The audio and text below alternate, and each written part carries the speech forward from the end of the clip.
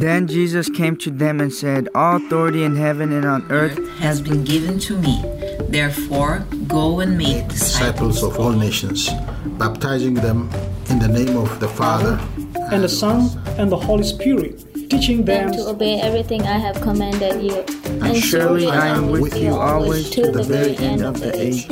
Welcome to Exploring Missions, connecting mission needs with those equipped by God to meet those needs, across the world or across town. And now, the host of Exploring Missions, Bert Harper.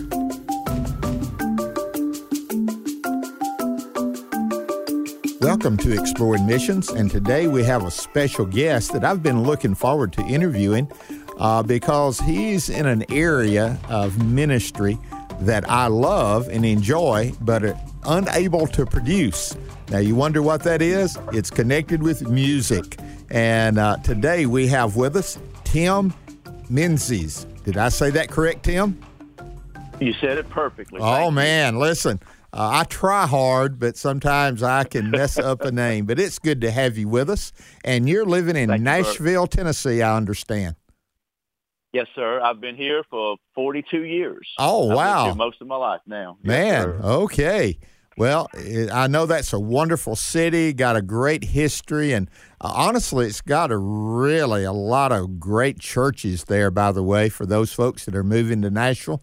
You'll have some good choices to pick from. But today we wanted to talk about your story, your journey. I was reading over this, Tim, and we're going to get to what you're doing, but before we get there, we want to talk about, sounded like you started in music very, very young with your family. Is that right? Yes, sir. I was the third born of 5 children to a singing, guitar-playing mother and a very supportive father to her musical endeavors. And so I didn't want to stay with the sitter, and so I started singing at like 3 years old. The first song I remember singing was "Does Your Chewing Gum Lose Its Flavor on the Bedpost of the Night?"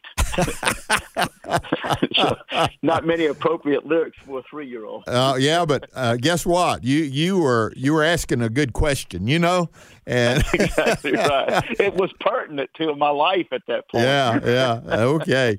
So your family was involved, and so you have siblings. Or they were in music early as well? Yes, sir. The whole family, we just grew up in it. It was kind of one of those, it was country music. And unfortunately, we mostly played in bars, and I was unchurched.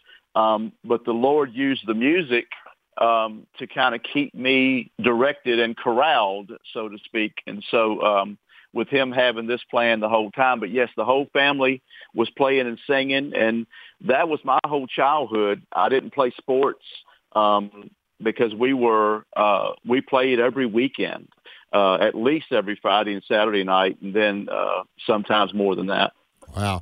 Well, I know I watched you, and I watched YouTube. I know you play the guitar. Do you play other instruments, or you're just a guitarist?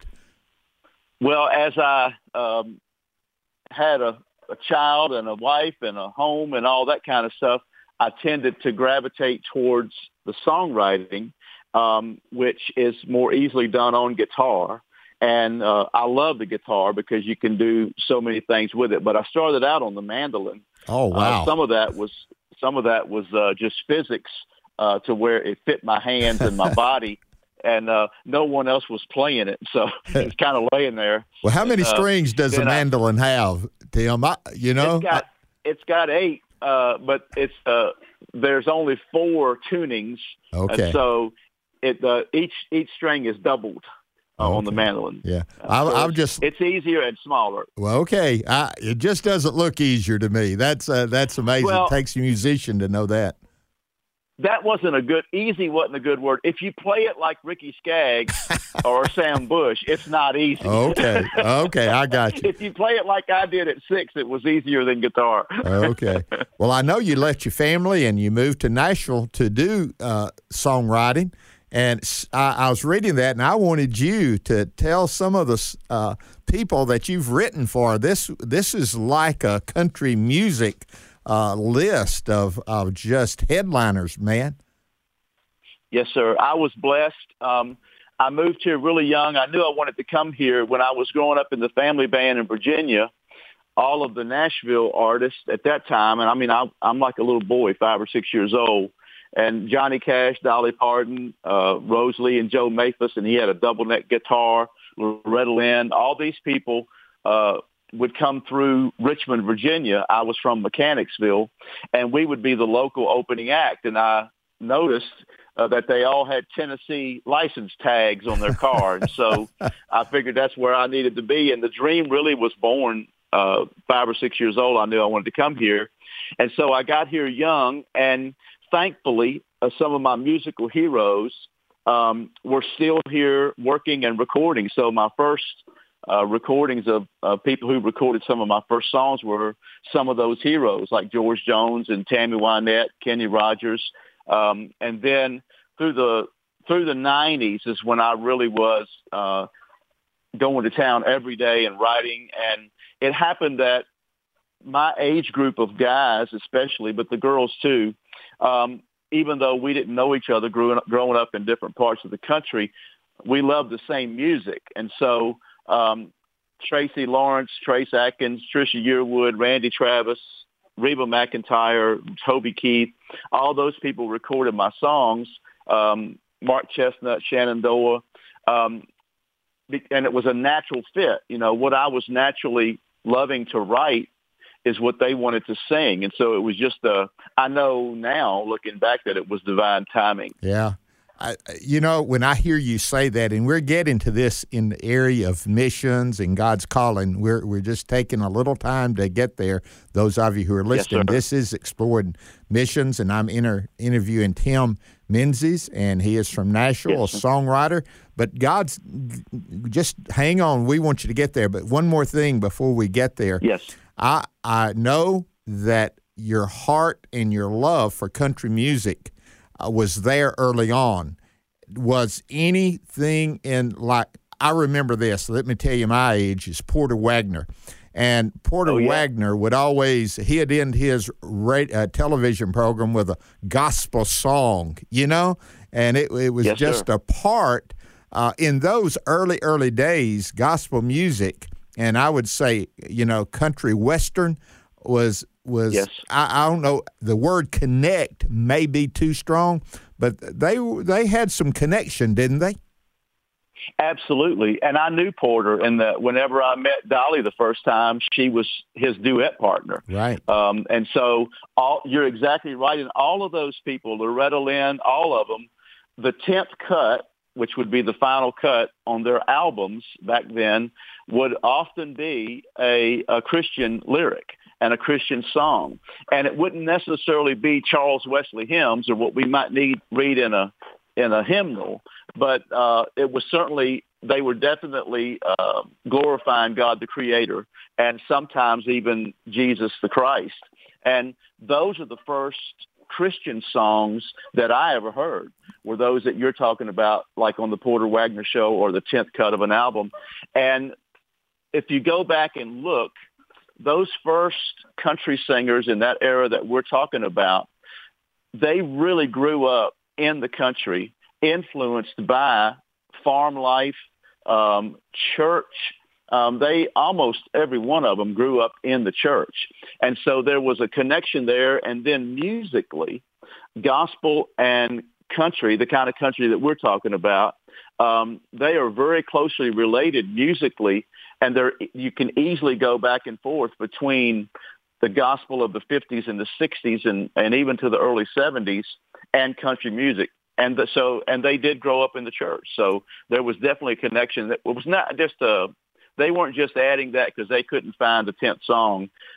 They were intentional about it. Yeah. Well, the reason I wanted to bring that up is, again, this program is Exploring Missions, and even in that, God is demonstrating himself to people. As you said it in two ways, either in creation or through Jesus Christ, which is redemption. And those are the two major themes in the Bible, is creation and redemption. And so these songs, they did not go unheard, at least in your mind, did they? They were making their impact on you early on then. Absolutely. And the whole audience, because in all of those early days, the particular theater that we would be the local opening act for, it held about 2,500, 3,000 people.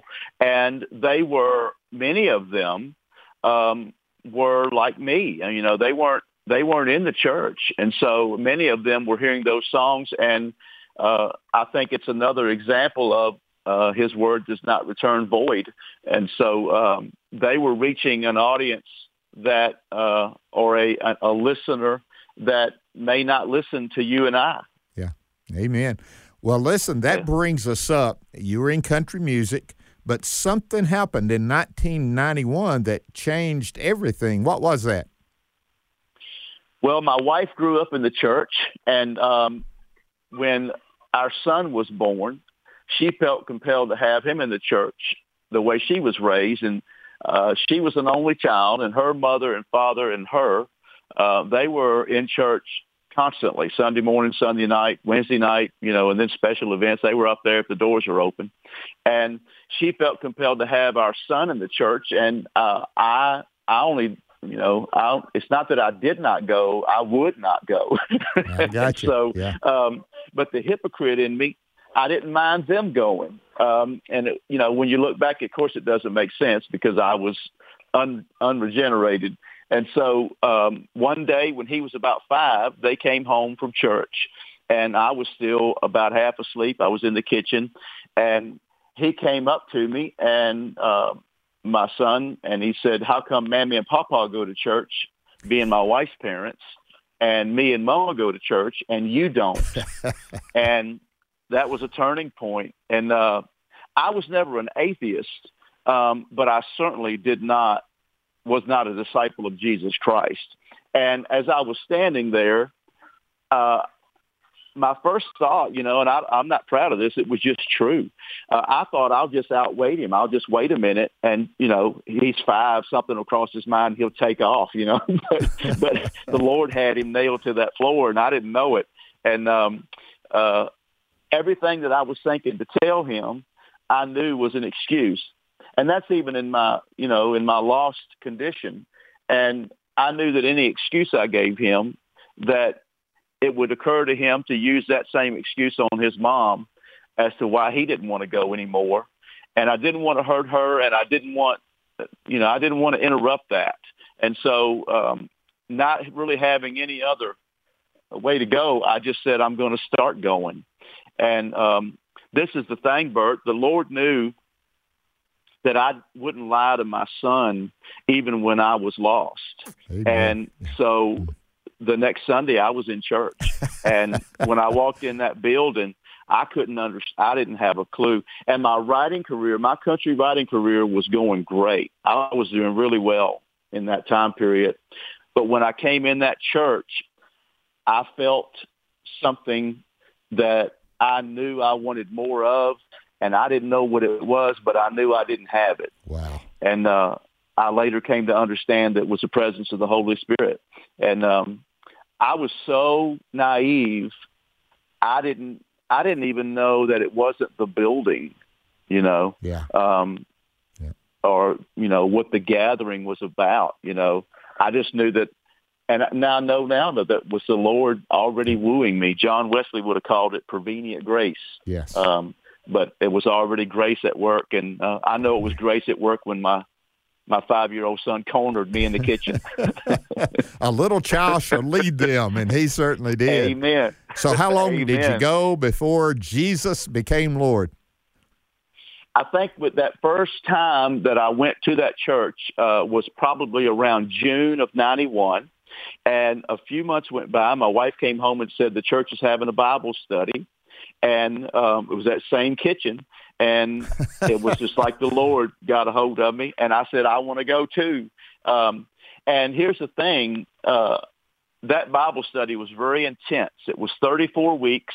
You start at Genesis 1, go to Revelation 22, and the meeting every week was Wednesday night for 2.5 hours, and the recommended reading a day was an hour, and immediately I just fell in love with the Scripture, and I was reading 3 and 4 hours a night. I would stay up till 1 or 2 o'clock in the morning, and the Lord gave me energy, and I was younger. But I would stay up till 1 or 2 o'clock in the morning studying and just filling notebooks with this newfound love I had, and then write songs in the daytime. And we were still in the New Testament, and I didn't even understand, could not really verbalize what was happening. And the teacher of that class recognized it. And one night after class, I told the teacher, I said, I don't know what's going on, but I've just become very uncomfortable with what I think. And I know that this word is true. And he explained to me that the Lord was transforming my heart. And it rung a spiritual bell that rings to this day. Amen. Amen. Tim, amen. God's grace reaches down where we are. And that is awesome testimony. I could not help but, and I'm making this connection, I want you to take it away, how that connected your salvation with the Word of God. The Word of God Absolutely. Is quick and powerful and sharper than any two-edged sword, and is able to discern. It is living. And so that has influenced what you're doing now, right? It not only influences, it's the foundation. It's an absolute foundation. And so I went from loving the Scripture and just falling in love with it to being called to teach. And I taught hundreds and hundreds of classes. And to this day, I am not a good teacher at anything else, even guitar, of which I can show you and talk to you and desire that you would know it. But I'm not good at transferring that information. But when it comes to the Scripture, there's a spiritual gift that I received, and I didn't even know it for a little while. Yeah. And so all those years, while I was writing and playing guitar literally all day, writing those songs, studying the Scripture at night, teaching classes Wednesday night, Sunday morning, and Sunday night, I did that for 20 years. And he was preparing me for this ministry that he called me into, and the name of the ministry is The Word and Song. Amen. Hey, listen, I remember, I don't know who it was, but it said Christianity, and using it as religion in a good way, not a bad way, is the singing religion. It is. That's right. I've observed others. They can do chants. They can do whatever. But with Christian, when we get together, there's something that brings that out of, even for people like me that can't hit a note correctly. And I'm serious on that. I love it and appreciate it, and I love to be right in the middle of it, because music, it draws you in. The Word of God draws you in. So you're really doing two things that draw people to look at their lives and to share with others, the Word and song. That's awesome, brother. Thank you. And that's a beautiful observation. And I can say this with no ego, because you and I understand that I know, God's doing it. It's not me. But you're exactly right. What he has now done is he leads me to write these songs that are kind of a parable or an application of his Scripture, and people hear them with fresh ears. People who've been in the pews for decades, they will hear these stories from these new songs telling the same gospel and proclaiming the same Scripture. But I've noticed that sometimes it's kind of a new light or a new perspective. And then people who are unchurched, I play a lot of these cowboy churches, and a lot of them didn't grow up in a denomination. The cowboy church is their first experience. And so they will respond to these stories that unfold the Word of God very quickly. And I've noticed it breaks down obstacles and barriers, the music does. And then if the song is theological, you're just getting the best of both. Amen. This is awesome and wonderful. And again, I wanted to hear, and it is a powerful tool.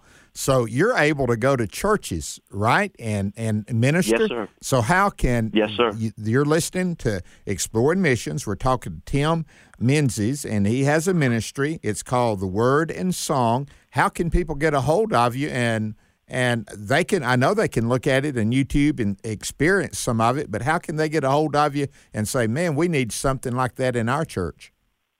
Yes, sir. Thank you. Tim, I go to Tim Menzies, and you've been pronouncing it beautifully. It's M-E-N-Z as in zebra, I-E-S, M-E-N-Z-I-E-S, timmenzies.com.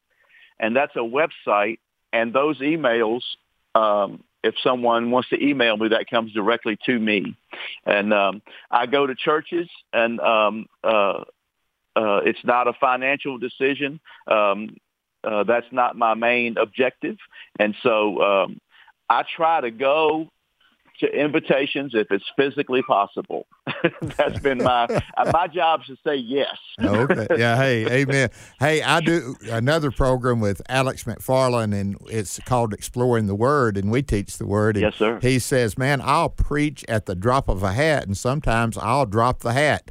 And so it sounds like Tim will come, and that's exciting. That's exactly right. Well, let me give us before we go. Time is coming to close to the time when we agreed that we would quit and stop the interview. But give an you're not necessarily singing, but an example of one of the songs and how, or I'd say a Christmas verse, not a Christmas, but a Bible verse, a scripture verse, or a story, and develop it into a song.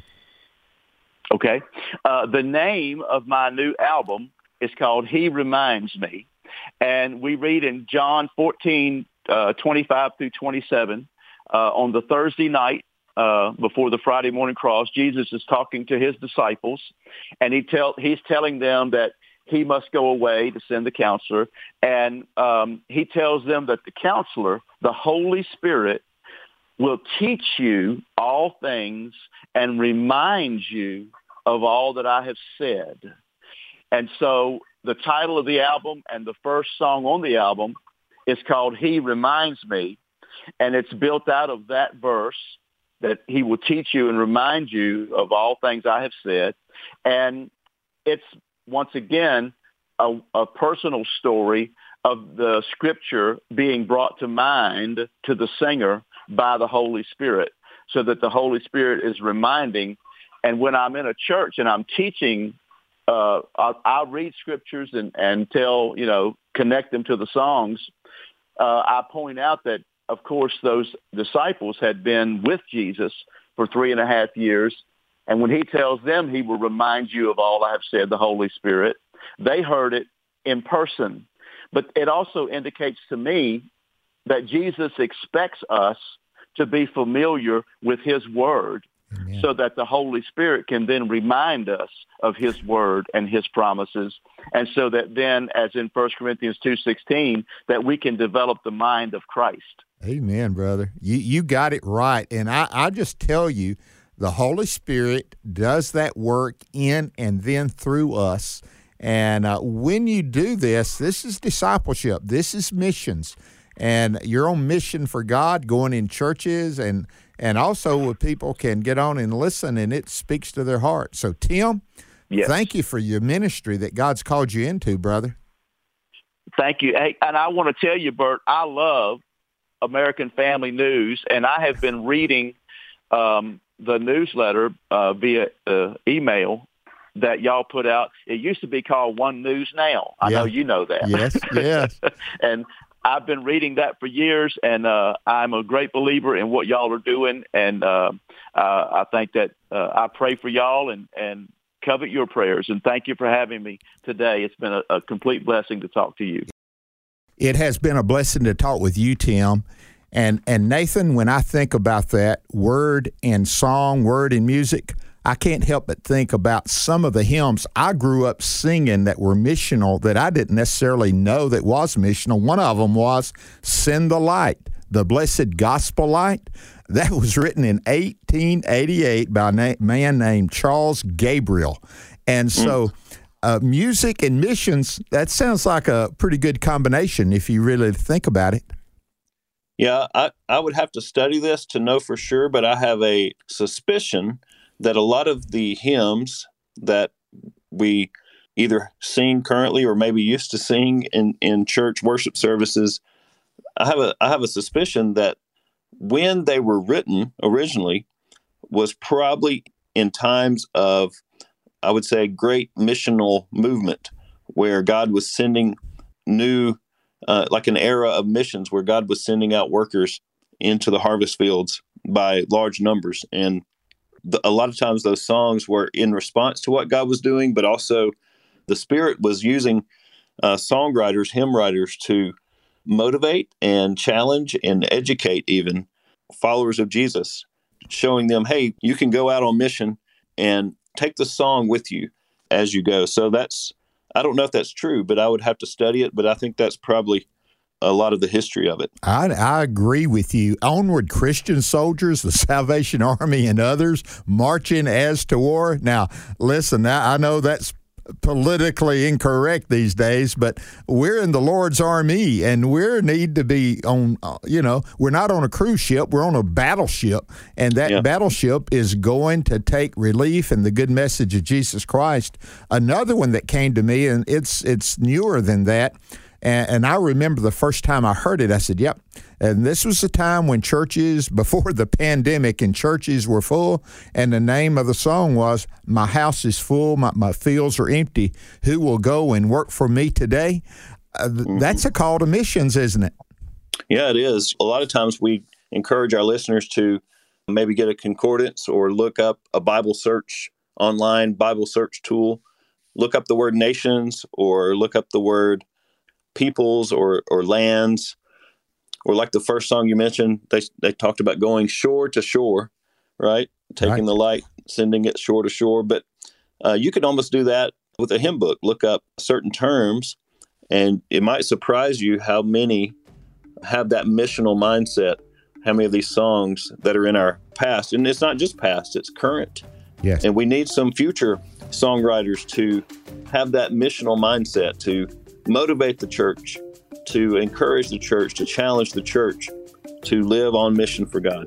Listen to this line as we finish up today. It's from All Hail the Power of Jesus' Name. Let every kindred, every tribe on this terrestrial ball, to him all majesty ascribe and crown him Lord of all.